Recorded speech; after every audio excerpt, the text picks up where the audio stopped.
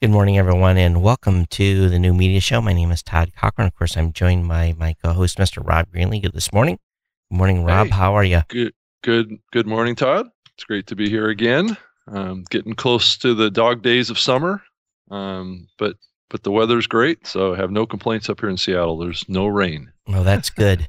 Hey, Rob, you're just a little bit quiet. If you want to tweak it up a little bit, that'd be great. But otherwise, Okay. yeah, this morning, good old Blab failed us again, along with other people, too. So it's about a 50-50 shot over there, whether or not it works or not. Oh, yeah. That's what I noticed. It looks like a lot of other shows are having struggles this morning, too. Even Dave Jackson doing his show. He was just continuously trying to log in, I could tell. So, oh, well, Yeah. things don't always work. Yep. And when it doesn't, we'll go back to the rock steady. But I think we're in the middle of the doldrums of summer. I think I took those lines right out of your mouth. Yes, that's all right. It can be emphasized because exactly what's going on. Yes, there's not much going on. Yeah, that's for sure. Let me turn you up here. Oh, really? Am I that low? Because I'm actually speaking up pretty loud. I figured I would yell into my microphone. So. Yeah, it was. I don't know. It's down for some reason, but okay. Anyway, I just put you up 5 dB. Hopefully that. You did. Yeah. Well, I feel nice and uplifted this morning. Thank you. So, I was, we had just a little bit of a chat this week in that once again, there's this ongoing conversation about podcasts and specifically the Word podcast. Yeah, that's the subject that never entirely goes away, right? Yeah. And this one was with Steve Goldstein, and I like Steve. He's a great guy. He's doing good stuff in the space, and again, I think he was just a teeny bit on the defensive because, I guess something came up with a conversation he was in talking about, they think they're doing podcasts or they believe they're doing podcast, and well, it's the whole audible question. Do we want to be inclusive of kind of the online radio practices, stuff that are like considered to be kind of in proprietary platforms, and do we want to consider those to be podcasts and include them in the name, even though they're not using RSS and they're not doing enclosures and they're not in iTunes and they're in their own little kind of paywall environments? Do we consider those to be podcasts? Right, that's the question. Yeah. And I had actually said that, I've kind of stuck with my, fallback. If the show is not available via an RSS feed where they can, and that's just, and those of you that are listening, they're non-podcasters. The RSS feed is really what made podcasting possible, being able to syndicate the show, with enclosure tag, and basically all it is some code in that feed that allows iTunes and all the other places to pick that media up and distribute it and syndicate it. Yeah, it's the enclosure tag that's part of the item list in the RSS feed. Yeah, it's really simple stuff. Yeah. I mean, I guess that's why they call it really simple syndication. So, and it's been to much consternation over the years. A lot of people have had challenges with it, but I think our thought process is and if you can't subscribe to it, it's just an audio show on the internet. Audio, and they've been making audio programming for the internet long before podcasting came in.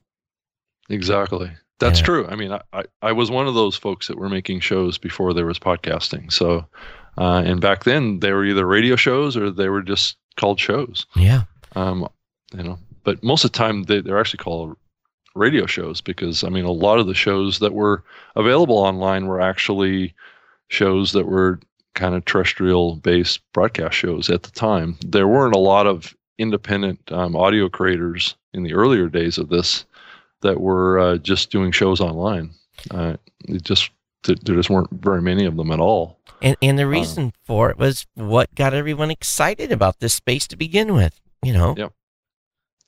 To think that you could, and really what the appeal was the thought that you could automate and deliver the content to a listener and bypass and not have ABC, CBS, NBC, what is now iHeartRadio, what is not have to go through a gatekeeper. Yep.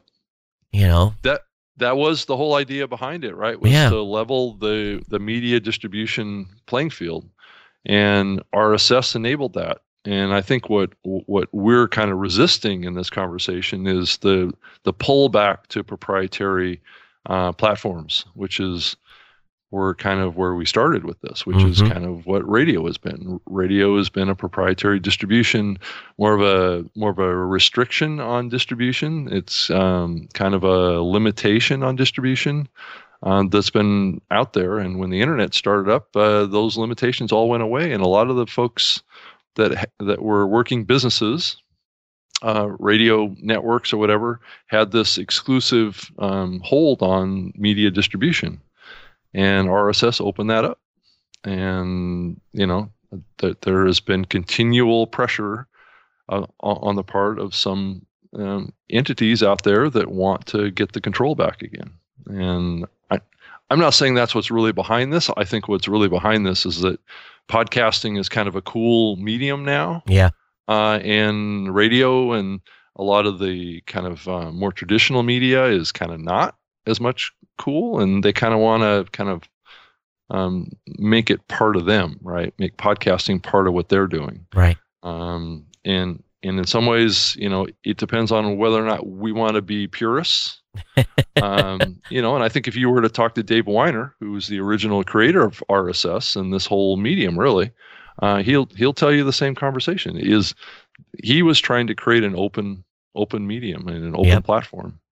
And there's been continual pressure to pull it back into proprietary platforms, and we're kind of seeing that generally across the web and the internet right now. Look at Facebook, and back in the early days, it was America Online, right, Todd? I mean, there's been this tug of war that's been going on around open and closed for many years in the online space, and this is just a little bit of an example of that.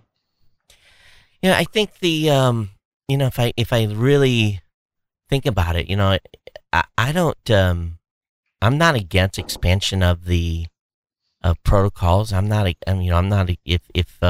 someday they decide that a podcast needs to be syndicated through an OPML feed, which is really kind of just a glorified RSS feed, or some sort of list. Or some sort of new whiz bang thing that's going to make the space better. I'm not saying that we have to stay with RSS. I'm saying I think we're all open to any type of, changes. But right now, there's nothing, no one's changing anything. And nothing then there's nothing on the table. No.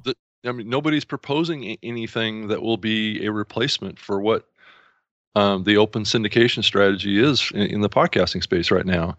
And I don't think that there's a lot of support for going proprietary. There's no advantage to it right now. I mean, if there was an advantage to going to a proprietary distribution platform, Apple would probably be the closest. But the problem is it's based on open standards. So it's kind of hard to say that Apple is a proprietary platform in some ways. In some ways they are, in some ways they're not. So I think that this hybrid model, I think, is where we will remain. I don't, Todd, do you see a time in the future? I mean, maybe as you think about maybe voice activated systems like Alexa and Siri and things like that, when consumption starts to move probably more based on discovery and management through voice control, maybe we'll see a little bit more of a proprietary platform domination in this space. But I believe it's still going to be based on RSS. That's how those systems are going to get that content. Well, if you look at like you said, look at Alexa or not Alexa, but look at the Echo or the Dot from Amazon. It's all the same thing. But So it's voice activated to listen to the show, but that underlying stuff is still being fed by RSS. RSS, exactly. And what is there that's better to do that? Right. Nothing. Now, if Audible makes a channel for, or builds something for that platform, to be able to put their media over there where you can get access to it. But I think right now the only place that you can get the Audible content is on audible.com. Yeah, and that's behind DRM and a paywall. Yeah. That's not podcasting. I'm sorry. No, it's not. But go ahead. I mean, I think I think it just depends. I think that there's also been a tug of war over the years around what the term podcast really means. I know people have used the term to describe live podcasting. There's some that will say what we do, Todd, here is live podcasting. But the truth of the matter is that word doesn't make sense because podcasting is not live. No. But we're doing live to a miniature portion of the audience that normally gets this show too. Yeah, exactly. And we do a live show. Right. We don't do a live podcast. So, and I think by using the term live show, we're actually being accurate with what we do. Yeah. We typically don't refer to a specific term to the distribution of this show when it's live. There's no specific, other than, we're live streaming. Yep. So it is a little bit of a unique, analogy between the terms that are used here. But this show is also a podcast too. Yep. So it's, we're kind of a little bit of an exception. Most people don't do video in the podcasting space. Right. But nonetheless, the term has meant something different to different people. Over the years, it's a little bit of a struggle that I've seen in the space since I started working in the space, is that some people on the content side will look at podcasts as a kind of content. And then there's others that are more kind of business focused in the medium that are focused on the term podcast to refer to the specific distribution approach. So I guess it depends on, where you are in the medium and how you look at the space. And because, if you draw the distinction between the term podcast as it relates as a comparison to radio, you can look at it from distribution and or content. What's the difference between radio content and podcast content? There is a difference. Though I think a lot of people would like to think that, radio and podcasting are the same. I don't know. What do you think, Todd? Well, it's kind of funny, but if a radio station is putting their stuff out as a podcast, we can't call ourselves radio, because radio is broadcast. Mm-hmm. As terrestrial and over the air, tune into AM 890. Mm-hmm. So I don't think it makes the flip the other way, if that was the point you were looking for. But, mm-hmm. And by the way, in Facebook, sorry, the post is now public instead of just my friends. I don't know why it was the other way around. It's just, to me, it's kind of funny that that once again we have third parties that are rejoining the space or coming into the space and they're trying to redefine it. It should never, it is what it is. And those of us that are listening, or those of you that are podcasters listening, it's probably a little sick of it. But at the same time, I think it's important that we are able to make sure that independent content creators are not feeling that I want them to feel there's room in the space, understand where we came from. I want them to understand that we built this space.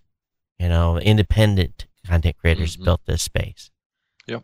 There was a number of groups that joined pretty quickly, NPR and some of those other folks. But we were, essentially the ones that, us as podcasters, independent content creators, build it. So when someone comes in to try to redefine the name, we have to be careful, and often it's driven by financial decisions. Yeah. Yeah. Well, and in some ways, in the long run, that's going to more and more come into this medium. I mean, as Right. as on-demand audio podcasting grows, Mm-hmm. we are going to more and more challenge radio. It's just inevitable. And once, I've been saying this for a while now, I don't know what the date is when those growth and decline curves are going to cross between radio and podcasting, but it's going to be in a really fascinating time. I don't know if it's 2 years, 3 years, 4 years out, when the size of the audience for podcasting or on-demand medium matches the broadcast radio side. But you also mentioned, I think on Twitter this past week, that there's going to be a time when radio is going to realize that they made a mistake or didn't jump on board as quickly, and they're going to panic. Right. And I think too that there's going to be a segment of individuals that are they are going to be ahead of the curve. They're going to have known that this, and they're going to be the early adopters. I think the comment, what it was the exact comment I said, what was it? Boy, there's my Twitter feed has really been crazy. I could tell you my comment was that it's going to be like the boiling frogs analogy. Yeah. Where that water is going to get warmer and warmer around the radio folks. And as the years go by, that pressure to do something different is going to grow. And right. It's not going to be like one day, the opportunity is going to present itself. It's going to be something that the pressure is going to grow on them. Yeah. And there's going to be a panic is going to ensue. Well, yeah. It's hard to say when that panic will ensue. And yeah. Probably that panic will ensue at different times as people feel that water getting warmer. Yeah. Oh, here's what I said. The smart ones are getting on the train. Those scoffing the space will be behind the Powerball when panic sets in.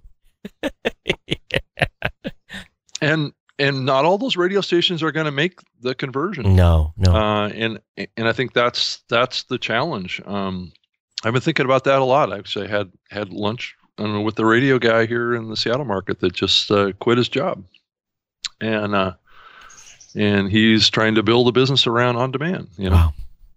So he's trying to do that. So you can feel that there's people on the radio side that are looking to the future and jumping out of it to start plowing that direction, right. like Todd, you and I did many years ago. I started doing this stuff on the radio myself, and it was always just a pathway to create a show, get audience, and I always wanted to do it online. So it was, and I think for me, I just kind of happened into this thing. I was sitting in a hotel room, right place, right time. If I'd probably missed them talking about it, I probably would have never ended up being a podcaster. So it's just weird how life throws you these curveballs. There was a comment thread on Facebook. Someone was asking to take advertising or not take advertising, and it turned into a surprisingly a large number of individuals saying, I hate advertising in podcast, and you shouldn't do it. You should monetize your show through the business relationships you make on your show. And while I don't disagree, that's a great strategy to implement. But it was, I was a little surprised because a few people that I know in the space, they've been in the space a while, are saying, well, don't start advertising in your show till you hit 15 to 20,000 listeners per episode. And I kind of chuckled a little bit because I thought, well, they just eliminated 95% of the podcasting space by saying that.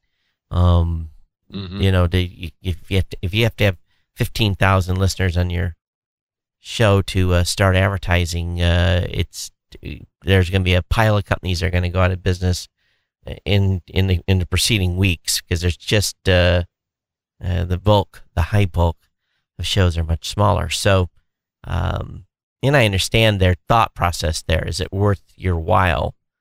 But, what we've been seeing, and I know I switched topics on us here, so I apologize, but It's okay.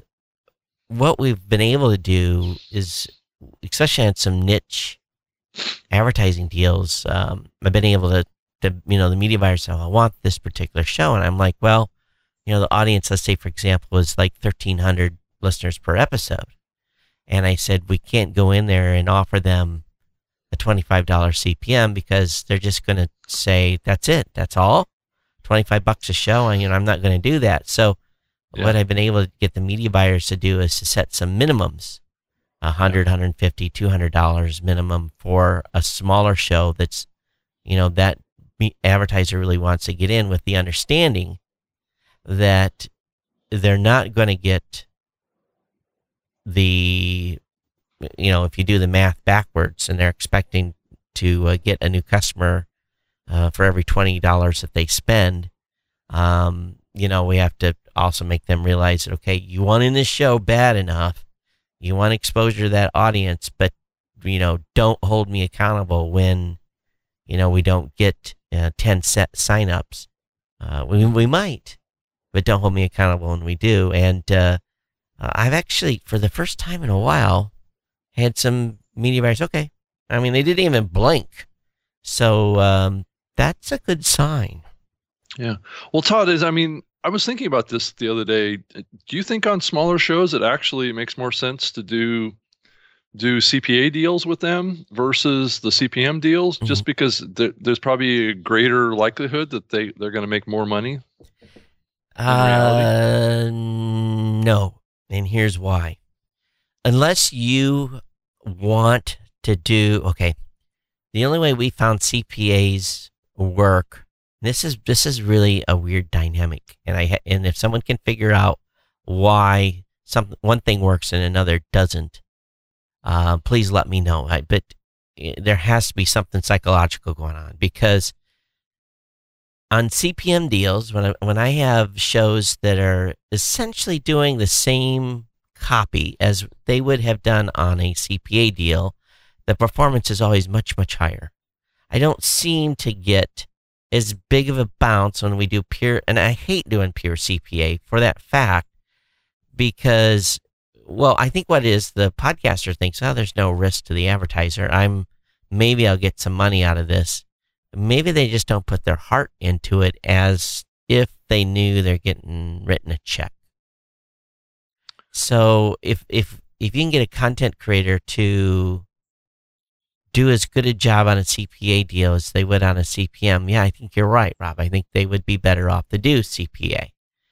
A good way to test this is for a show to go to Commission Junction, sign up for an account, find some products or companies that you're excited about, that you can get behind, and, sign up for a Commission Junction deal with them. And then what you need to do then is treat that. And of course, you have to be careful, because some Commission Junction deals don't allow, they just want banners only. So you have to be careful, but, treat that as if that was your actual paying sponsor and see what happens.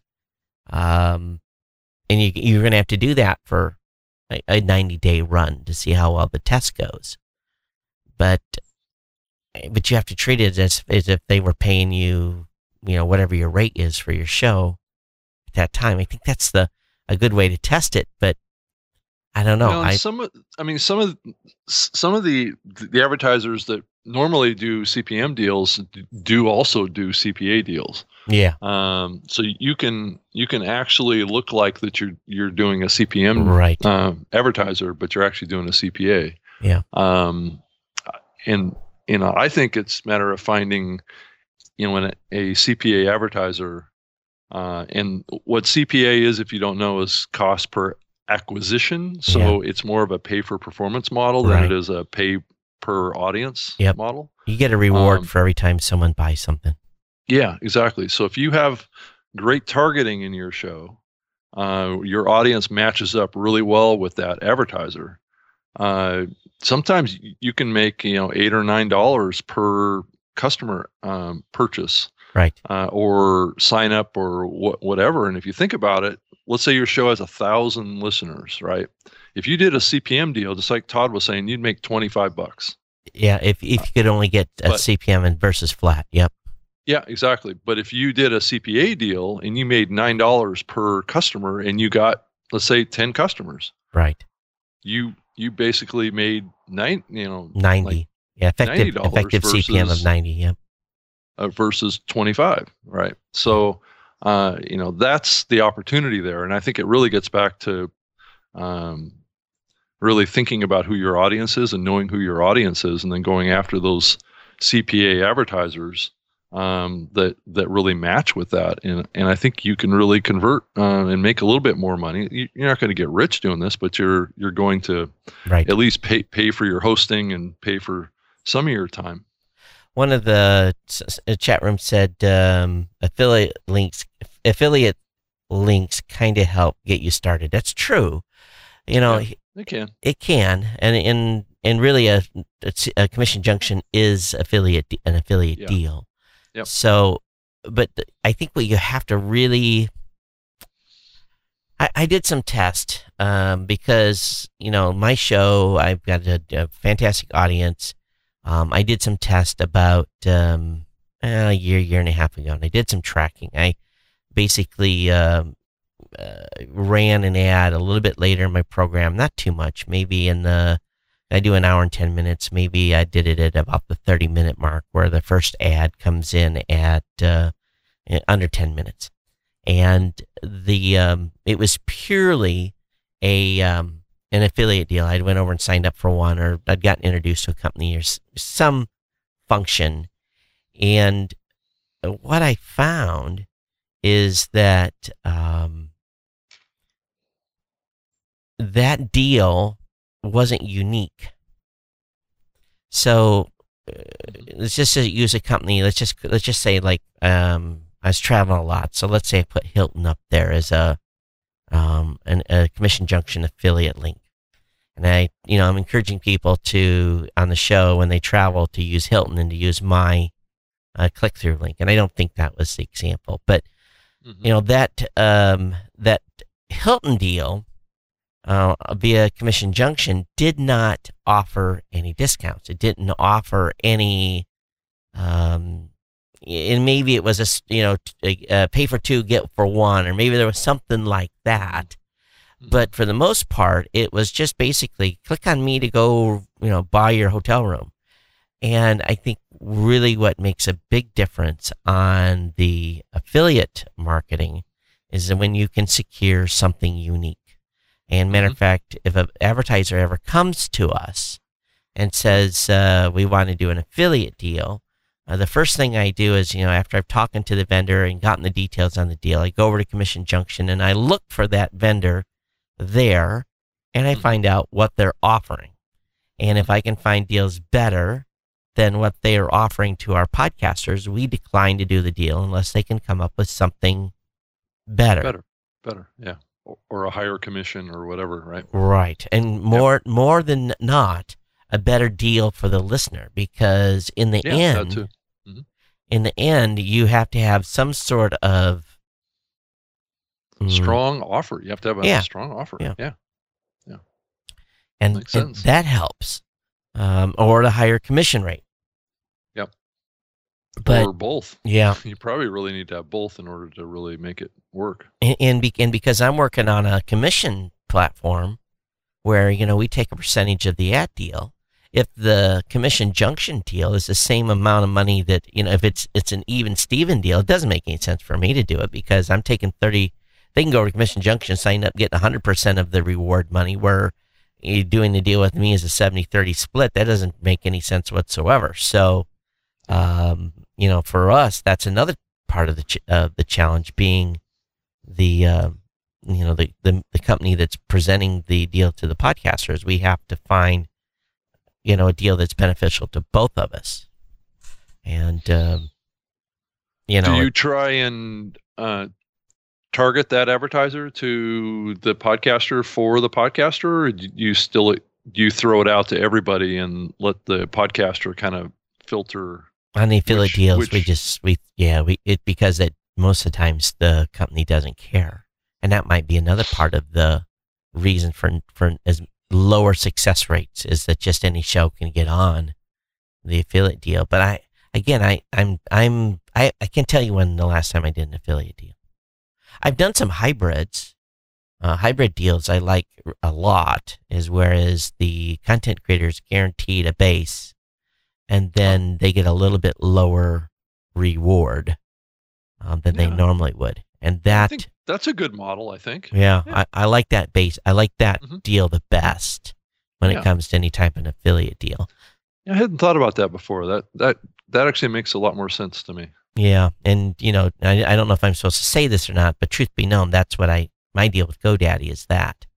I get a base, guaranteed base, and then based on performance, I get paid X amount of dollars per certain type of an account. Yeah. So, salespeople have had those kind of deals before. Yeah. You have an incentive to do a really good job with your sales, approach and presentation, but you have like this guarantee that you're going to be happy,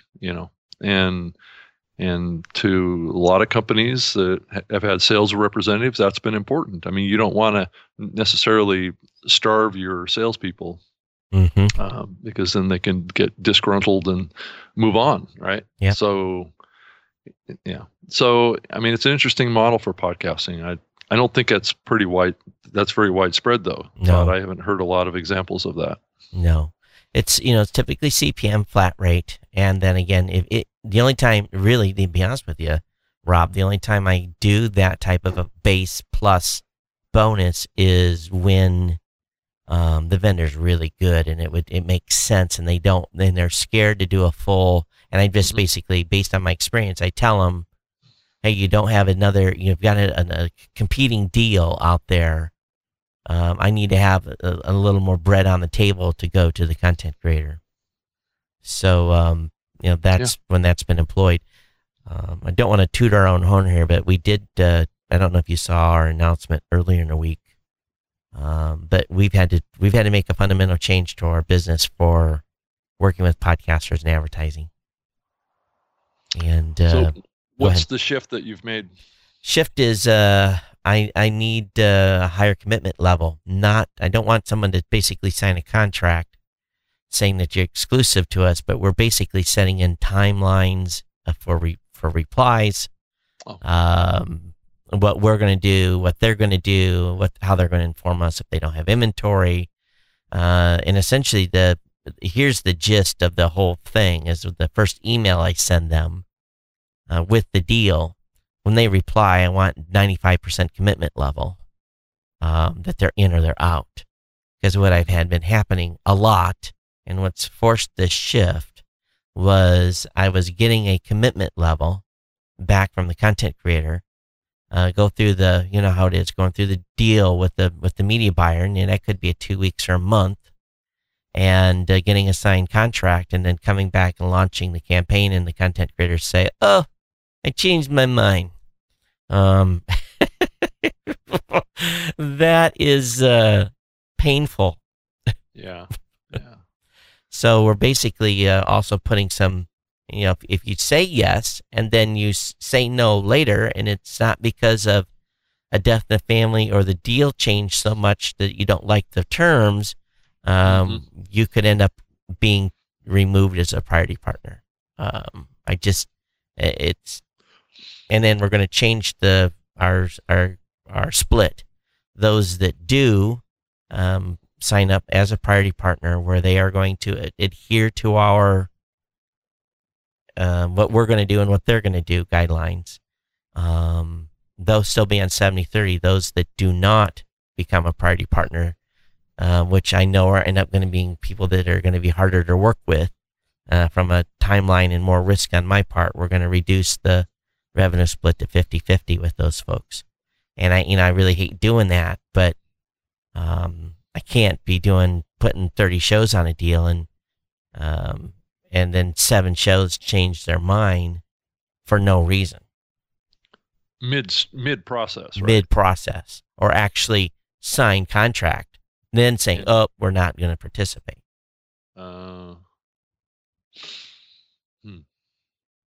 Yeah. And it's, it makes sense if I come to you, Rob, and I say, got a deal, and here it is. It's just how much you're going to get paid. This is what the frequency rate's going to be. We're going to have a banner on your website is optional. We're going to have, this basic stuff that we're going to tell you in the email. Share as much information. You should be able to make a decision from that. And when we do, we want the inventory locked up. Mm-hmm. At the same right, when we're working deals with media buyers, sometimes they say, forget it. And so I'll have a timeline responsibility of going back to the podcaster and saying, hey, the vendor said we're not going to proceed and unlock that inventory. Or if they get an offer, and we're not changing things, that we're still allowing them to go out and do their own deals on their own, because that's our philosophy of our company. But if they get a deal that's come in to them, if someone's called them up and say, I want to advertise on your show, and you're like, oh man, Todd's got my inventory locked up for this time period, we just want them to call or email and say, hey, can I have my inventory back? It's a lot easier for me to say, yeah, I can give you the inventory back, and go to the media buyer and say, hey, you guys have taken too long. That inventory's gone, versus the content creator just start a deal, and then when I come back, say, okay, we're ready to launch, say, hey, I sold that inventory. It's gone. Yeah. So it's just basically trying to get a little bit, make them understand, or to have a higher commitment level, so that we don't, because I have to go back to media buyer and say, hey, 7 shows said no. And they're like, why? They don't know why. And then go to explain that, and then the next thing you know, you've got a media buyer saying, don't work with them because they go through the deal and then half or 20% of their shows don't participate. Yeah. Yeah. It doesn't send the right signal to the advertiser. No. And those podcasters are hurting the space. Mm-hmm. Those of you on YouTube, is the video okay? It's saying it might be buffering a little bit. Just let me know if we're on newmediashow.com it's back to normal. newmediashow.com/live. Yeah, so it's maybe my bandwidth here is sucking today. So Todd, I wanted to talk about on the show today a little bit about dynamic insertion. Okay. It seems to be an issue or I don't know if it's an issue, just a segment of the podcasting advertising business, that seems to be of growing importance to many. I wanted to have a guest on today that was involved in that side. Sure.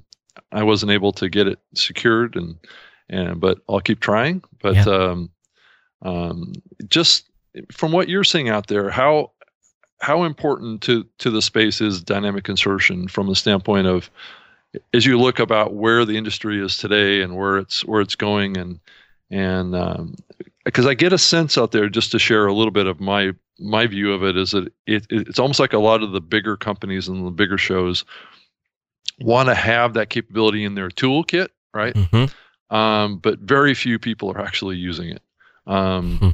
What's your thought on that? I think you hit the nail on the head. And here's the reason why these companies want to use insertion. It allows them to scale faster, and it's not as much work to do. It's also able. They're thinking that it's also able to monetize archived content too. Well, good luck with that. Maybe they're starting to figure out that the archive content isn't as big of a opportunity. Yeah, maybe there's not as much inventory there that they thought there was there. I know how much archived inventory is available, and let me just put it this way: the money is in the new content. Yeah. Oh yeah. No, I think that's always been the case. And then also you've got a similar scenario with archived content around premium too. Yeah. So I mean, there's podcasters out there that are making their like their first or their newer shows available for free and have those ad supported, and then all the archives are monetized based on a premium paid model. And I've just kind of wondered on that model too. I know that some of the really big podcasters are making money doing that, and growing amounts of money, but it's kind of a slow grow based on what I'm hearing. It's really content relevant, being that. Well, it has to be evergreen content for it to work, right? Right, has to be. And again, we've talked about this many times on the show. The ancillary data shows that less than 10% of actual podcast content is actually truly evergreen. People say again and again, I've said this 1,000 times, people say their content's evergreen all the time. But because they're creating creating evergreen content, but 90% of shows will get 90% of their downloads within the first 96 hours of the show being online. So that other 10%, now, and I've said this too, there are that 10%, that content's hugely valuable. Yeah.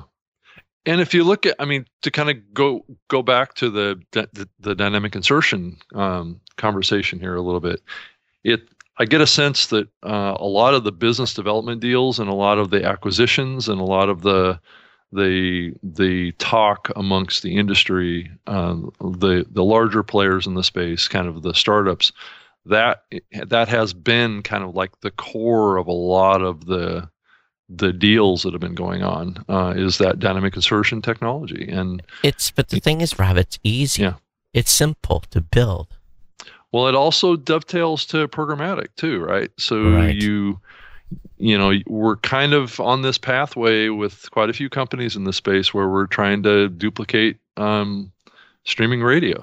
That's part of what's happening here. Right. And dynamic insertion has been involved. Not so much dynamic insertion into downloadable content, but dynamic insertion into streams has been around for a decade. So, it's something that's part of the audio landscape that's been going on for a long time. Here's my prediction. Those companies that are trying to do programmatic, they best not be they better not be banking the life longevity of their company on that strategy. And this, for right now, at least. I just, as a content creator, and you're putting on my podcaster hat, let's just take this show. Someone comes to us and says, "Hey, Todd and Rob, we can automate the advertising in this podcast, and we'll put a pre-roll on, we'll put a mid-roll on in your show. We'll put 2 ads in it." And we're saying, that sounds good, every episode. That sounds fantastic. Now, let's talk about what you're going to get paid on programmatic. It's going to be like $3-4 net to us per CPM per 1,000. But Todd, why does it have to be that way? Why does programmatic have to be That's such what they're buying. That's because low CPM though. The media buyers are buying it in streaming at that rate. And you're going to go into someone that's buying Pandora at $6 and tell them you have to. It doesn't. I don't know that it has to go that way. I understand. I understand that, Rob. But So I've just recently talked to. Matter of fact, I was on a conference call, to be real careful here, with a client of ours, and the client had us talking to their media buyer, and that media buyer was sharing with me how they got ripped. Ripped upside down one another during a meeting with a potential advertiser, and they're saying, you are and they said, this is what they said to them: "You are insane if you think I'm going to pay $20 or $25 CPM for programmatic advertising going into your shows as a pre-roll." But what if that pre-roll is a host read? On programmatic, where the media buyer's coming in and can just buy it on demand. That's what programmatic is. No, I understand, but they're actually having to upload a kind of like an audio file, right? But so you have to be able to play something in the podcast too, right? If you're doing programmatic. True programmatic, and that's not real programmatic, then that's a hybrid. So because most brand advertisers create their own spots, right? Yep. And in radio, they basically that's what they're basically inserting is their spots, whether they're 15-second or 30-second. And that's or 1 all minute. been bought in a platform automatically. They haven't had to talk to a human. Yep. They just put their credit card in and rock and roll. That's right. Yeah, that's right. Now, the model that you've talked about is what some others are implementing, but there should be a higher demand for CPM, but it'll never be an automated deal to do that. You're still going to do the face-to-face with the media buyer. You're going to go there. You're going to pitch it. It may be programmatically inserted automatically, but you're still going to need to do that deal by hand. Mm-hmm. Mm-hmm. If someone figures out how to do that deal at 20 without ever talking to someone, sign me up. They can take every last bit of our entire inventory. They can have it all. I guess my question is, is that just a generational issue? I mean, I know I saw it a lot at Podcast One too when I was working there. This question, I heard a lot of people say that, oh yeah, it's never going to be done online. It's always going to be done based on personal relationships and all this kind of stuff. But I don't know that that's entirely true. I think to get the higher CPMs, you're going to have a pitch. Just because they can buy everything else cheap. Yeah. They can buy it real cheap. Well, and then I guess there's another side to it too, which is, how does that host read or that audio advertisement get produced, right? That's the other part of this question. Programmatic presents some challenges in that. Well, it can be done. Let's be honest. If someone told me, make your copy and upload it, I could do that. I can do a host endorsed ad. And, and sadly, if they want it to be 60 seconds, it's probably not going to be 60 seconds. It's going to be whatever the length is. It could be a minute and a half. 2 minutes, 3 minutes. Yeah. I've went long on my, but, my advertisers feeding my family and keeping my lights on too. So I take care of my advertiser. Mm-hmm. But you only have one advertiser. So right. There's other shows that I've worked on that have 3 or 4 advertisers. Well, that might get into the point of the show being annoying unless it's 3 hours long. But that's right. Yeah. So, it can be done, but then you have to plan for your show production where you're going to drop that. Mm-hmm. Because it's kind of awkward. All right, folks, we're going to take a break and go for this sponsor message. Do you introduce it that way? I wouldn't in my show. In my show, I transgress or naturally transition them easily. Yeah. Smoothly. Not abruptly, because the truth is that's like putting up a stop sign. Stop listening. Yeah. Fast forward. So you're going to have to be able to become good at transitioning. And probably we're going to all have to train ourselves to be able to transition smoothly. And how do you do that, right? You almost have to have that copy there in front of you so that you remember the words that you actually said. Mm-hmm. I don't know. I've heard it done a million different ways. I've heard it done where people they'll and it gets back to the dynamic insertion question too, is that if you're doing dynamic insertion of host reads, how do you transition those pre-produced host reads in your show between live content and dynamic insertion? My contention has been you basically, as a host, you complete your thought and stop talking. And then start talking. And then the dynamic insertion comes in, starts talking again, and it's a little bit more of a smooth transition between those two. There's other shows that I've heard that will either say at the end of their thought that they'll say, well, up next we have our sponsor message, support this sponsor, and then that host endorsement will happen at that point. But to me, that's like a stop sign, right? Yeah. You don't necessarily want that. I think the advertiser, if you're clear about your advertising message when you start your read, yeah. they will know that this is right. a host endorsement, right? You don't have to put up a stop sign that says, well, we're going to take a break now. Yep.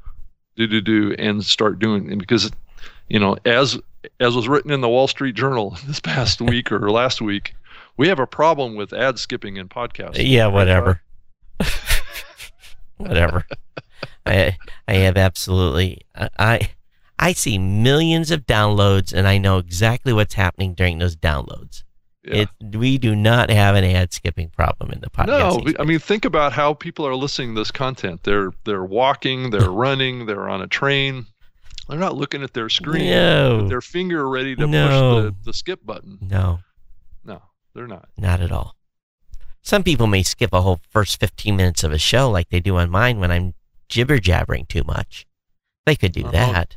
I don't know, Todd, if that's happening. That wouldn't be happening to your show. People connect with you at that personal level. And I've said it many times, Rob, there's a reason why Raw Voice Blueberry has not built an insertion system. There's a reason that we haven't. And, am I ruling out that we won't? No. I will build one at some point. But when we do, it's going to be, Todd's way of building it and how it will work. And am I perfect all the time? No, we've thrown plenty of stuff up against the wall that's went splat and fell off, so am I going to get it right the first go? Who knows? But like I said earlier, Todd, there's a lot of business development activity happening around companies that have that technology right now. Well, that's great. So it's like, is it early or is it just wrong? It's not wrong. It's not right. Good luck to them. it's what it is. I mean, a lot of the big players in the space want it in their toolkit, right? Yep, that's fine. Will they ever use it is the question, and that's the question I keep asking. Is that they'll use it, and believe me, when the brand advertisers come and they bring their own ads, that's when it's going to get used. When you're delivered a spot, but then. Is it going to work? Is it going to convert, right? Versus the host read, right? It's going to convert just like it does on TV and radio, and that's why the cost is going to come down. It's going to come down for sure. Yeah. So I think we've got, this is a dilemma that the industry needs to really get their hands around. I mean, it's not. I think the average guy, the average podcaster, they're not going to run this at all. The show that's less than 10,000 downloads per episode, they're not. And then when you get above that, maybe. But still, it's this insertion to be able to do brand advertising where you're dropping the Ford ad pre-roll about their summer special or whatever it is, or their new models coming out. That'll get, the podcaster's going to get net $3 or $4 out of that CPM. And if they're doing 100,000 listens per episode, that's a nice little check. Yeah. Well, Todd, now you can see why a lot of people want high numbers in the podcasting space. Right. Yeah. Oh, too bad. We all, okay. So we all want big numbers. Hey, I want 100,000 people listen to this show. Will that many ever listen? Never. No. We know. Expect that either. No, we know the audience size. But do a regular podcaster want 100,000? Absolutely, they want 100,000 listeners per episode. That's a podcaster's wet dream, right? You get 100,000 listeners per episode. That's quit your day job type numbers. That's a live a different lifestyle numbers, and but. It's harder and harder to achieve that. Right. So, and even for the established people, they're doing all the cross promotion and all that. It's very, very difficult. So, again, all these companies that want to do this insertion, and they have a very limited number of shows that they're all fighting for. And, at some point, we will get to a point in the podcasting space, and I frankly thought we'd already be there. And the reason why I haven't built this is because we're not there. Is where we're basically going to say, hey, you have no advertising in your show. We can do 2 spots an episode. Yep, you're only going to get $3 net. Do you want it or not? And we may get to the point where we'll get a couple thousand shows that will have never been able to get advertising no matter what, that may say something is better than nothing. Do I really want, is that an outlook I want to talk about? No, because I want everyone at high CPMs. And that's why so many times smaller shows want to monetize, and they can, but they actually need to set realistic expectations. Yeah. You know, that golden deal where the guy calls you and says, oh my God, I'm a fan. I love your show. This is my product. What's it going to cost to advertise in your show? And you go back, $500 an episode. And because the guy loves your show and he's got a business and he just wants to reach your audience, he's going to pay $500 an episode. And it's not impossible. No, and those deals, I've known that to happen. Those deals happened with my own show. Sure, those deals you want those deals to walk in every day, right? But in reality, that's those are rare, really rare. Well, and that's actually a really good kind of example of what can happen with a really niche show. Yeah. Ones that are focused on a particular area, like maybe cars or something, or areas that have big dollar transaction products. I knew a neurosurgeon that did and I think I've told this story before, did a neurosurgeon podcast. He had 1,500 neurosurgeons tuning into his show, and he was talking about stuff that would make most of us, our eyes glaze over. But he was talking to that community, and he was getting quit your practice money and put a down payment on a yacht. Yeah, I would imagine. Okay, so the pharmaceuticals and the people that they have dumb money. Dumb money being that they just write checks. That's because they have so much. Right. And this guy was his 1 hour podcast was netting him $20,000 an episode. So that is niche. Yeah, and there's something to be said for that. I mean, a lot of content producers out there just do these generic shows that really they try and cover a lot of different topics, and that can work at scale, just like radio has in the past. Yeah. But oftentimes the shows that go niche, that have a large number of people that are interested in that niche, are the ones that typically do the best. Yeah. And, that's, some of those niches are pretty much already locked up. So it's difficult to come up with them now. I don't think they're difficult. I think you have to be the right person. I think you have to be able to be that guy. You have to have been, if you spent the last 20 years working as a bricklayer, and you want to talk about new technology and bricklaying, and that's what you should do.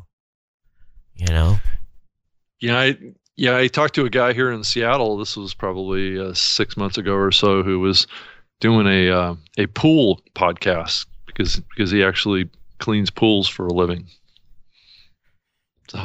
So and how many different topics can you talk about? It's pool cleaning. Can you go 2 years on? Is there 2 years worth of content talking about cleaning pools? That's a good question. But that's where it gets tough, right? Yeah. So, or was he then selling, instructional videos to potential people that want to get in the pool cleaning business? I know that's big in many cities. There's always a handful of pool guys in towns. Well, I mean, he was talking about on his show,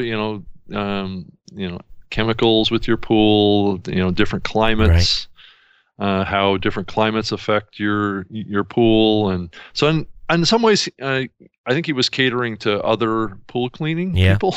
Yeah. Well, in that, as well as people that have pools themselves. And if that guy had 1,000 or 2,000 pool cleaners listening to his show, that guy could quit the pool cleaning business and just, because he'd be able to go to all those companies that provide those products and services and actually use them and come back and give a report and say, yes, I've been using this company's products. I love it. Blah, blah, blah, blah, blah, blah, blah. Mm-hmm. That's not a $25 CPM deal. Yeah. That's a flat rate. All right, let's talk like $10, $15, $20 per listener deal. So what's Todd, it worth to you? This is a very niche show. How come we're not making the big bucks? It's. I'm just kidding. Well, in a sense, Rob, I talk about Blueberry, you talk about Spreaker. In some ways, it's, yeah. And people probably will migrate and look over at our services because of that. So, in a sense, there's tangible benefits. Sure. And we also might piss people off and drive us away from us, too. That might be a case as well.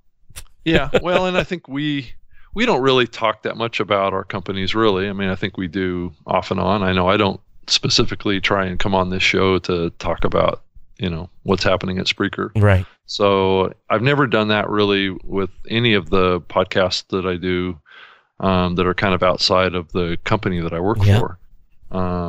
Just because it's about the content. It's not about me trying to promote what I'm doing.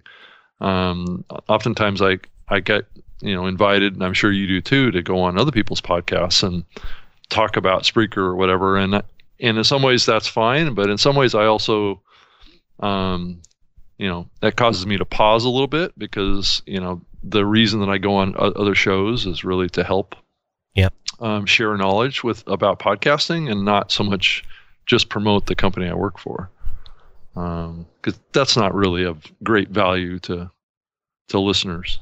Where I want people to go to find out about my companies, go to my company's podcast, and we're gonna, and even the podcasts we do over there, we have guests on that use competing services, and we talk about stuff happening in the space, and we don't necessarily, like a big topic like we just talked about a little while ago about this priority partner thing. Yeah, I went on and talked with Mackenzie about that for about 30 minutes, got deep down in the weeds on it. But a week-to-week show with her, when she's doing that, she may mention something that we've got going on and point them at, but it's not the focus. It's not a sales channel for us. It's an information channel. Yeah. And you're also really clear. It's the same with my Spreaker Live show. You're really clear that this is an official podcast from Spreaker, right? Yeah. But if you look at the content that I produced at the Podcast Movement event for Spreaker Live, purely interviews. I didn't talk about Spreaker at all. Yeah. So, it goes both ways with me. If there's, at some point during the program, we have a new product that's coming out or we have a big update or something, I'll mention it on the show and talk just core about the features of it. And that's one of the advantages of having a show like that, is to be able to share more detailed information about the platform and what's happening. But the core of the show is really trying to share ideas and tips to help podcasters make their shows better. So that's the focus of it. And I know that's kind of what we're trying to do here. Is just to share our kind of experience and our knowledge of so many years in this medium, and what we see in the space today, and really be frank about it, because I don't believe that there's a lot of people really doing what we're doing and talking frankly about what's happening in the space, and really kind of exposing ourselves, and taking a risk here and talking about topics that may be controversial and maybe challenge people in this space. I don't know. Do you agree with that? And do you see any backlash from that? Or I hear a lot of people praising us for being so frank and open about what's happening in this medium. I don't get any negative feedback, but sometimes I don't get as many calls from people as I used to. So How would you know that, though? But at the same time, sometimes I feel like I'm a broken record. Sometimes I feel like I'm saying the same damn thing again and again. Oh yeah, I'm the same. It's the same. I've seen your state of podcasting presentations that you've done for years and years and years now, and your percentage breakdowns of how many people have a RSS feed on their website and all this stuff, and it seems to be the same percentages. It changes a little bit, and sometimes it changes for the better. Sometimes it changes for the worse. Yeah. So, I just, I think you and I are both big fans of the space. We're trying to be protectors of it. Yeah. And it goes back again to the commentary that, and I hate to call them out like this, but the suits have arrived, and the suits don't do podcasts. Yeah. There's good and bad with that. Right? Yeah. Yeah. And what we're trying to do is keep everybody kind of level-headed and really understanding the medium, because a lot of those, like you say, a lot of those suits don't really come from this medium. And that can be good, right? Maybe some new ideas, yeah. But that needs to be filtered against what the reality is, yeah. And not. And I don't know. I mean, some of the ideas are, maybe they'll be true. I don't know. Like the name change. Is the term podcast going to be important 10 years from now? I don't know. I think so. But one thing I also consider, Rob, I consider us to be, call a spade when we see it, and damn the consequences and protect the space. And and we're not going to be able to keep working this space forever. I mean, there's going to have to be somebody else that comes in and fills our void. We're not, youngsters anymore. Mm-hmm. So, who's going to hold the mantle of this medium in the long run? I think that there's people that are out there that are younger, that I think see the world the same way, or similar to what we see. But is that going to be a generational thing where we're going to see, what's the shifts that you see with the younger podcasters that are coming up that are strongly advocates for I don't this think medium? I don't think they care. I think they just want to create great content and get it out there. I don't see it, and maybe I'm missing. And if someone else that's a strong advocate in the space that's out there beating the bandwagon, please let me know. Rob, if you know someone, please call them out in the show, because frankly, we need some younger champions, and I don't necessarily know if they're out there yet. And also another thing too is as you and I get a little grayer, and there's a hell of a lot more gray in my hair now than when I started this thing 12 years ago, started podcasting 12 years ago, is that I also don't want to be that old dog. You and I both have to be making sure we're keeping our eyeballs open too to changes. And, I question myself all the time whether or not, a statement that I have made still holds true. Yeah. It was tough for me to change this thing at Raw Voice on this advertising stuff, because, and to be honest with you, because we just had such a open relationship with content creators that we really didn't have to have like this kind of like agreement thing. It just kind of goes against me. But also at the same time, I understood that space was changing and we had to change, or we were at high risk of alienating media buyers. So I think you and I both have to make sure that, and I think you're doing a good job at that so far, in adjusting where we need to adjust, and as trends change. Mm-hmm. Yeah. Well, and I don't think any of us know, what this space is going to look like 4 or 5 years from now. I mean, who knows? It may not change very much at all. Well, if you'd asked me 5 years ago, we're not as far along as I thought we would be. I agree. I thought we'd be much further along. Yeah. Much further along. Business is good. I'm not complaining. And for those of you that are customers out there for both Rob's and I's companies, thank you for spending money with us and allow us to keep doing what we're doing. But you know, I'd like to see a lot more outgoing than incoming. You know, I'd like to see a lot more going into podcasters' pockets. I mean, I'd like to see a hell of a lot more going into podcasters' pockets, because I'll be frank. You know, I'm at 1,133 episodes with my Geek News Central podcast. If GoDaddy hadn't continued to be a sponsor for 11 years straight, I love doing the show, but I sure as heck couldn't have done everything that I've done. And we have to find ways. And if it's not just advertising, we need to make sure podcasters know that they need to, you know, have listener support. There's got to be ways that they can. Some people say, "I don't need no money." God bless you. But there's some podcasters that need equipment money, dinner money, hosting money, car payment money. And I'd like to see every content creator that's so opted to be able to do so quickly. Well, Todd, I think that leads me into thinking about another topic that I'm hoping to talk about on the show, and maybe we can expand into it over the subsequent episodes a little bit. Is that, are there alternatives to advertising that may be on the horizon in the future, based on technology changing? And I think sometimes on this show we kind of get, you know, we talk about big technology shifts and technology changes, less about podcasting, but how kind of like the online world is evolving and changing. And maybe there's a new kind of advertising or revenue share opportunity out there that's coming, or potentially coming in the future, based on technology shifts.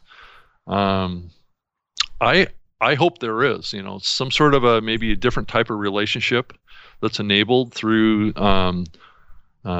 virtual reality and location-based services that can be matched up with audio programs that can maybe flip the paradigm of what advertising is as it relates to audio programming. And some of the things that I'm thinking about is that maybe audiences are more enabled to input their product needs to a program, and a program kind of has this exchange of value with the audience that maybe can be expanded upon, that can create value for the listener as well as the show, through monetization of some sort of an exchange of interest and product services, and some sort of value exchange for their attention.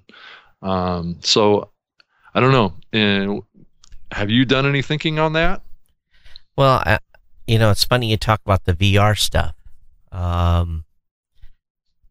I've got some notional stuff that I've been considering, but I don't have a show that would support what I've been thinking about. So, as an example, if I was doing a travel podcast or a informational podcast, educational, anything where you're demonstrating or can share while you're talking in a more immersive way, I'd be doubling down and buying VR gear, and at least starting to learn the craft, so that as VR becomes more readily available. And I think, you know, you look at Scoble, he's all in on virtual right now, and he's staked his family's financial future by going to 100% talking about virtual reality. And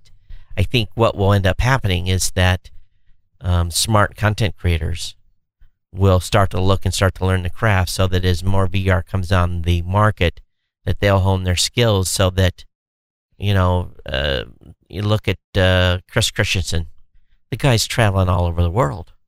Yeah. He's doing, amazing stuff. He should have VR cameras. Yeah. And his strolls through Venice or through some obscure Italian vineyard or wherever he is getting taken to talk about, at this point, he should have a backpack with a VR camera sticking off the top of it. And that is going to be huge. And what he could do for that is listen to audio podcasts for free, but get the virtual reality tour for $49.95 that you're, prior to you going on vacation, you can figure out where the hell you're going to go look at, pick some stuff to go see and not see. Yeah. The VR world is that still going to be a podcast? Well, if it can be distributed in a media file, it sure is. Yeah. And can there be a different type of relationship that a show has with an audience than is, enabled today? I mean, where the audience maybe has. I've been thinking about this for a couple of years now. Of you start thinking about affiliate programs, but why couldn't an audience member have as an affiliate relationship themselves, right, and share that relationship with other listeners to a show, and then that show just becomes a conduit and gets a commission for connecting those audiences together and shares revenue with its audience and with the show. I'm doing those deals right now with Blueberry, with companies where it could have been done with as a host. If a listener came to me and said, Todd, man, I have got Premiere, whatever. What can we do to, make some sort of a quid pro quo relationship, right? And you get if every listener that you send, but again, is that affiliate, or? I think it's a hybrid model of affiliate and an audience member sharing with the audience. Their product based on their attention to the show. So what the show becomes is an aggregate of community and audience. The audience actually, most people work for a company, right? Most people they may be able to enable an affiliate type relationship that has a value to just that listening community. Oh. And the show itself gets a commission off of that transaction. I think that's huge. That would be, and those are interesting deals to work, and you have to figure, that's all. It's a lot of experimentation to make that happen. But how do you facilitate that? Well, there was a discussion. I have a Slack channel that some of my audience members have access to. So at some point, I'm probably going to open that up to the entire community. So if I can get the entire community, and many podcasters do this, have an ongoing chat room where the super fans always hang out and talk with one another. But if you've got that kind of base already, usually those shows are already well monetized. But maybe that's something the podcasters that are trying to figure out how to grow their audience, maybe that's where they start. Because what it seems like to me is that you've enabled a multiple motivation for an audience to join your show. Is that that person is gonna share an offer with the community and participate in the show to share that offer. The show itself benefits from those offers coming in and being shared, and the show works with those contributions at some level to promote them, and based on the fact that they get a commission off of that. In some ways, it's a hybrid model between programmatic, in some ways, and in host endorse potentially, depending on what that offer is and how powerful it is. But it could also just be something that's shared to the community that's outside of the show itself, but just the sheer fact that the community exists, there could be a revenue share opportunity. It could be small or it could be big. If I have an employee that comes to me, we're already selling podcasting services, but let's just think if you're, if you are a business owner and you have an employee say, hey, I listened to this podcast, and it's a great audience, and they're all working together. Is there any kind of special deal I can put together as a company offer that's special to that community? Yep. If I'm the boss, I'm going to be like, yeah, if you're reaching these folks, and what is the job of an employee? And the employee's job is to deliver 3 times, 4 times, revenue based on their salary. Any way we get there is good, right? Yep. So as a boss, I'm going to say, yeah, let's put a deal together. Sure, and it makes a lot of sense. And why wouldn't a company do that to all their employees? Say, hey, if you want to talk to family and friends, we're going to give a extra, let's say 15% or whatever it may be, a little extra deal. It's multi-level marketing, Todd. Oh, absolutely. I know. Multi-level marketing, employed effectively with can work. It can really work. Right, rules based. Yeah, for sure. And matter of fact, if you're a podcaster and you have any type of multi-level marketing business, and they allow you to talk about that publicly and share, if you're not, you should, because you never know when a specific person is looking for a specific need. Because really, when you back up to the 30,000-foot view or the 60,000-foot view of podcasting, the core of it is word of mouth. Right. And that's the core of multi-level marketing, is word of mouth. Yeah, I'm actively involved in at least 2 or 3 multi-level marketing things. Well, my wife has got she's building a Melaleuca. She does Melaleuca. She doesn't actively go out and find sales folks, but every once in a while someone says, oh, we like Melaleuca stuff too. Can we buy it? And we're like, why don't you buy it at wholesale? And we turn them on to that. And it's a variety of other things that we've done in the past. So it's not, it may not end up, it's going to take time. It's the marathon. It's not the sprint. But little things over time will add up, especially if they, if your audience already trusts you, and you're not just coming in being some scummy salesperson. Yeah. I think that, you'll do well. So in the last minute or two of the show here, what might that interaction look like, right, between an audience and a show? It feels like that somehow the technology would need to be enabled somehow for that person to have offers related to them that could be easily shared, right? Yeah. I mean, you don't want to have this kind of, they got to build up, fill out this huge form or something like that for every show that they want to connect with. It almost needs to be like something that exists with your presence online somehow. Yeah. I don't know if that's going to be enabled through somebody like a Facebook or Google or somebody like that ultimately, but it could be. I don't. Why is Facebook? Why are they not? Why are they not capitalizing on that already? Because if I have a great experience with a product, where am I most likely going to share that? I'm probably going to share that on Facebook. At the same time, that's the first place I go. If I've had a bad experience with a company, I go over there and double barrel shotgun them on Facebook. So you would think that Facebook would want to, but what they don't want. Well, here's what they want to do, Rob.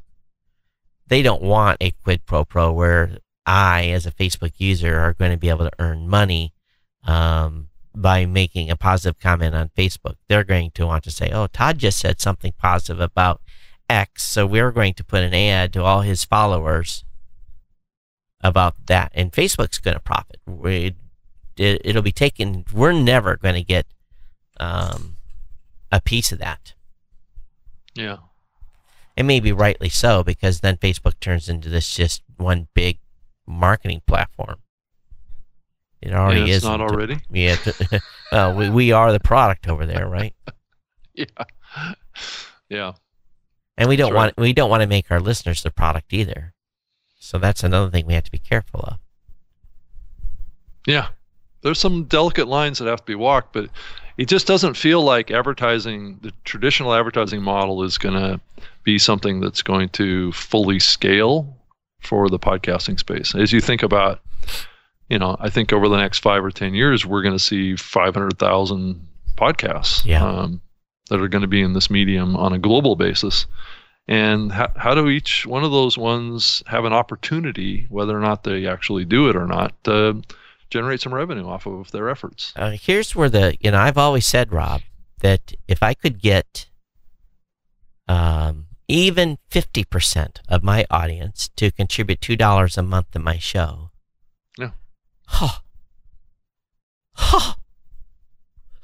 the thing, I could have like 3 assistants. I could have a studio. I'm not kidding. It would be incredible what I could do if the audience just gave $2. If my entire audience on Geek News Central gave $2 a month, I'd do a show every day. I'd do five. Or even $1 a month, right? Yeah, I'd do a show every day. That would, I might kill myself doing it, but it's there's such a fine, you think about an audience, a show. Okay, if a podcast has 1,000 listeners, that's very achievable by most shows, and if 50% of those gave $2 in $1,000 a month, that's life-changing for a lot of podcasters. That's a car payment. That's an apartment. Maybe get you real close to paying your rent. Probably doesn't get you all the way there to pay your house payment, but an extra $1,000 in people's pockets a month is life-changing. So maybe really what the goal is that we need to get these audiences to be understanding. Maybe that's where we need to go. That just $2 can change. And if I'm listening to 10 shows, that's $20 a month. What is that? That's nothing. If I love the content, so maybe that's where we should focus, is the audience support model. Yeah. Because the audience can take care of this tomorrow. Yeah. The Patreon thing works good, but it's clumsy. But then, how is that enabled? That would have to be enabled through all the distribution platforms, and there's going to be a revenue share relationship. Yep. Then you're giving a piece of your $2 to Joe Blow. Apple or... Yeah. I've always said a PayPal link is always the best. That way I get it all. But that might be a conversation for Apple. Maybe that's an opportunity for Apple. Right. Maybe they do get 30% of that. It seems reasonable to me. Yeah.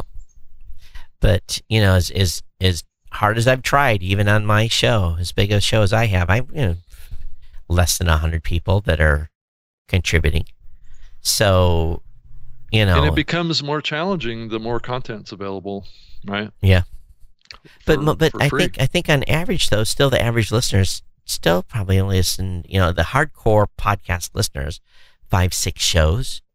Yeah. So it's really not an issue. What if they're only listening to 3 shows?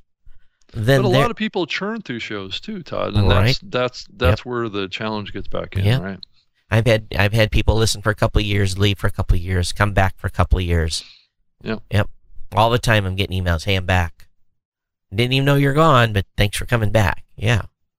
Yeah. What is usually the reason they come back? Is it just... Did they get burned out on some other show? They want to come back. We just see what's new with you. Yeah. We all do that. I've listened. There's a show I was listening to for a long time. I kind of got, man, I get a little burned on these guys. I went and found something else and listened for a while, and then I went back. So that's what audiences do. Mm-hmm. The key is to try to around. The key is to try to keep them for a period of time. You want them to come and stay for a couple of years. Mm-hmm. If you're doing your job, they will. But but most podcasters don't make it to 2 years, so they don't get to experience this. Yeah, that's true. Because back when I was working on Zune, I saw my subscription churn on the platform, and it was usually like 50% a week. Oh, if I had 50% churn a week on my show, that would be. No way. There's no way there's 50% churn. Really? I can't imagine it being that high.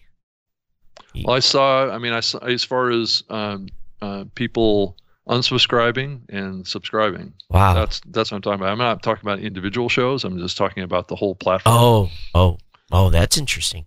People were unsubscribe at almost an equal basis to subscribe. The key though is keeping a few extras so that you get a 2 or 3% growth rate a month. That's right. Exactly. Yeah, I'm getting a lot of people subscribing, but I also know that incrementally the show is moving up at a certain rate. Yeah. Well, I mean that subscribe and unsubscribe, and this was quite a few years ago, so this is old information. But it would vary. So some weeks it would be up, more subscriptions. Other weeks there'd be more unsubscribes. So it would be kind of back and forth. So that creates either growth or decline in overall subscriptions, right? Week over week, but generally it would be pretty equal across the board. Week over week, people would be churning through subscriptions. Yeah. So the question then for those of you that are listening, what are you doing?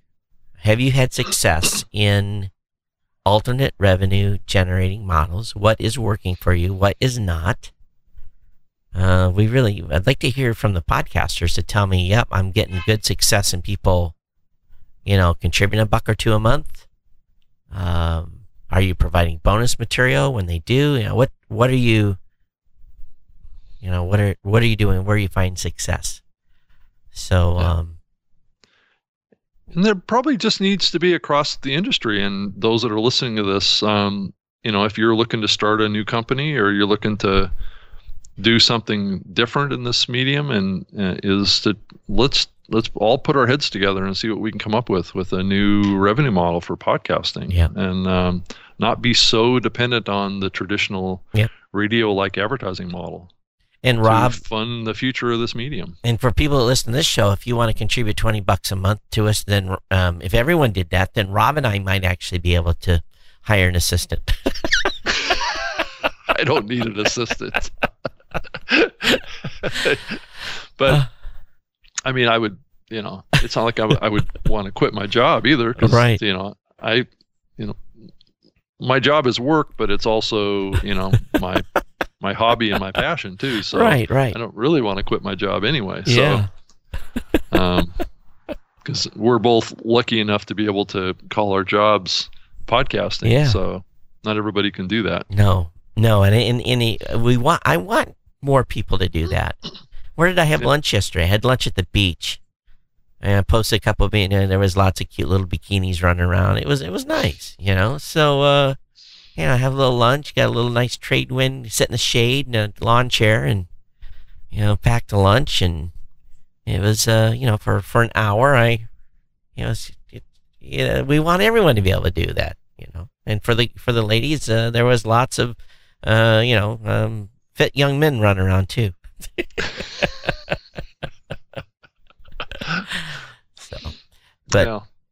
Anyway, I think we're already over. But I think we are too. If you guys send us some feedback that he wants to talk about, and lots of chat in the chat room today over on the newmediashow.com live. So thank you for your comments, and let's see if there was any. Good. I am glad you are not burned out yet. Todd and I had no idea what we were going to talk about today before we turned on. I had no clue. The webcams. I woke up this morning. I'm like, I better look at the podcasting news, and I loaded Pod to Pod, and I went over to podtopod.com, and I was like, a lot of podcasters talking about podcasting, but not a lot of outside news. So, this is different though. This is probably the first time we've seen a decline in news coverage in a while. So maybe the hype cycle is over. Again. When's it coming back again? Well, was it another year and a half? One of you out there needs to figure out how to have an explosive show or get the president to, I tell you what, get Hillary Clinton and Trump in the same room. That would be a good podcast to do. Have a boxing match.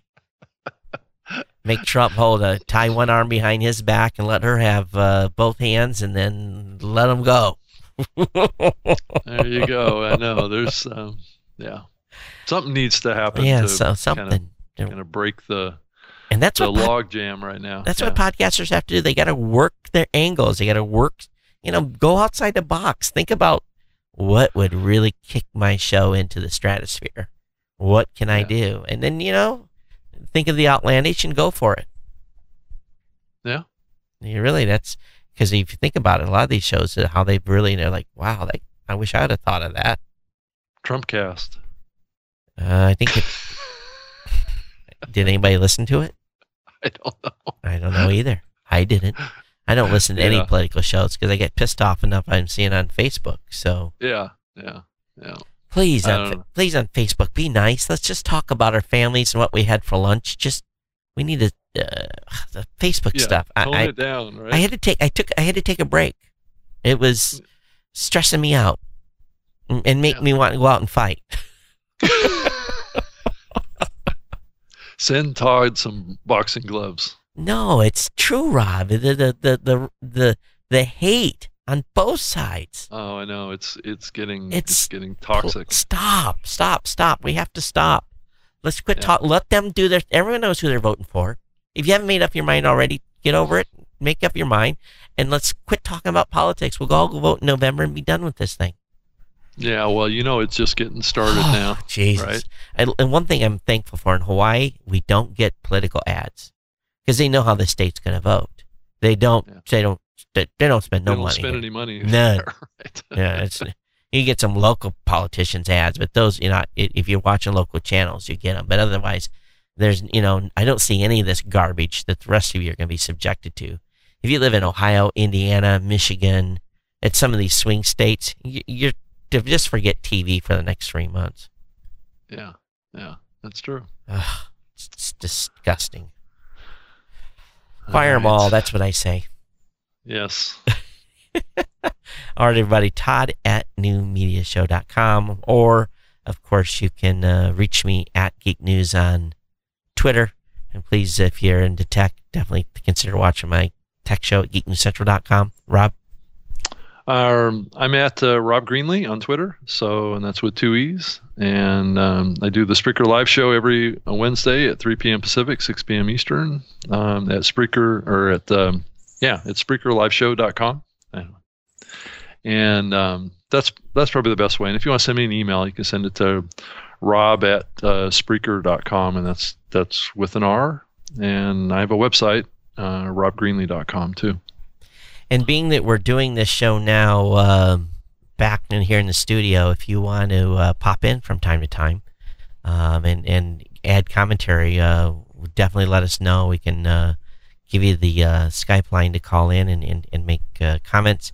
I think unless Blab fixes itself, it's hit or miss with them, so no guarantee. But we will definitely be on newmediashow.com/live, or we'll be over on Facebook as well. So, but thanks for tuning in, and we'll be back here next week with the New Media Show. Everyone, take care. We'll see you. Bye.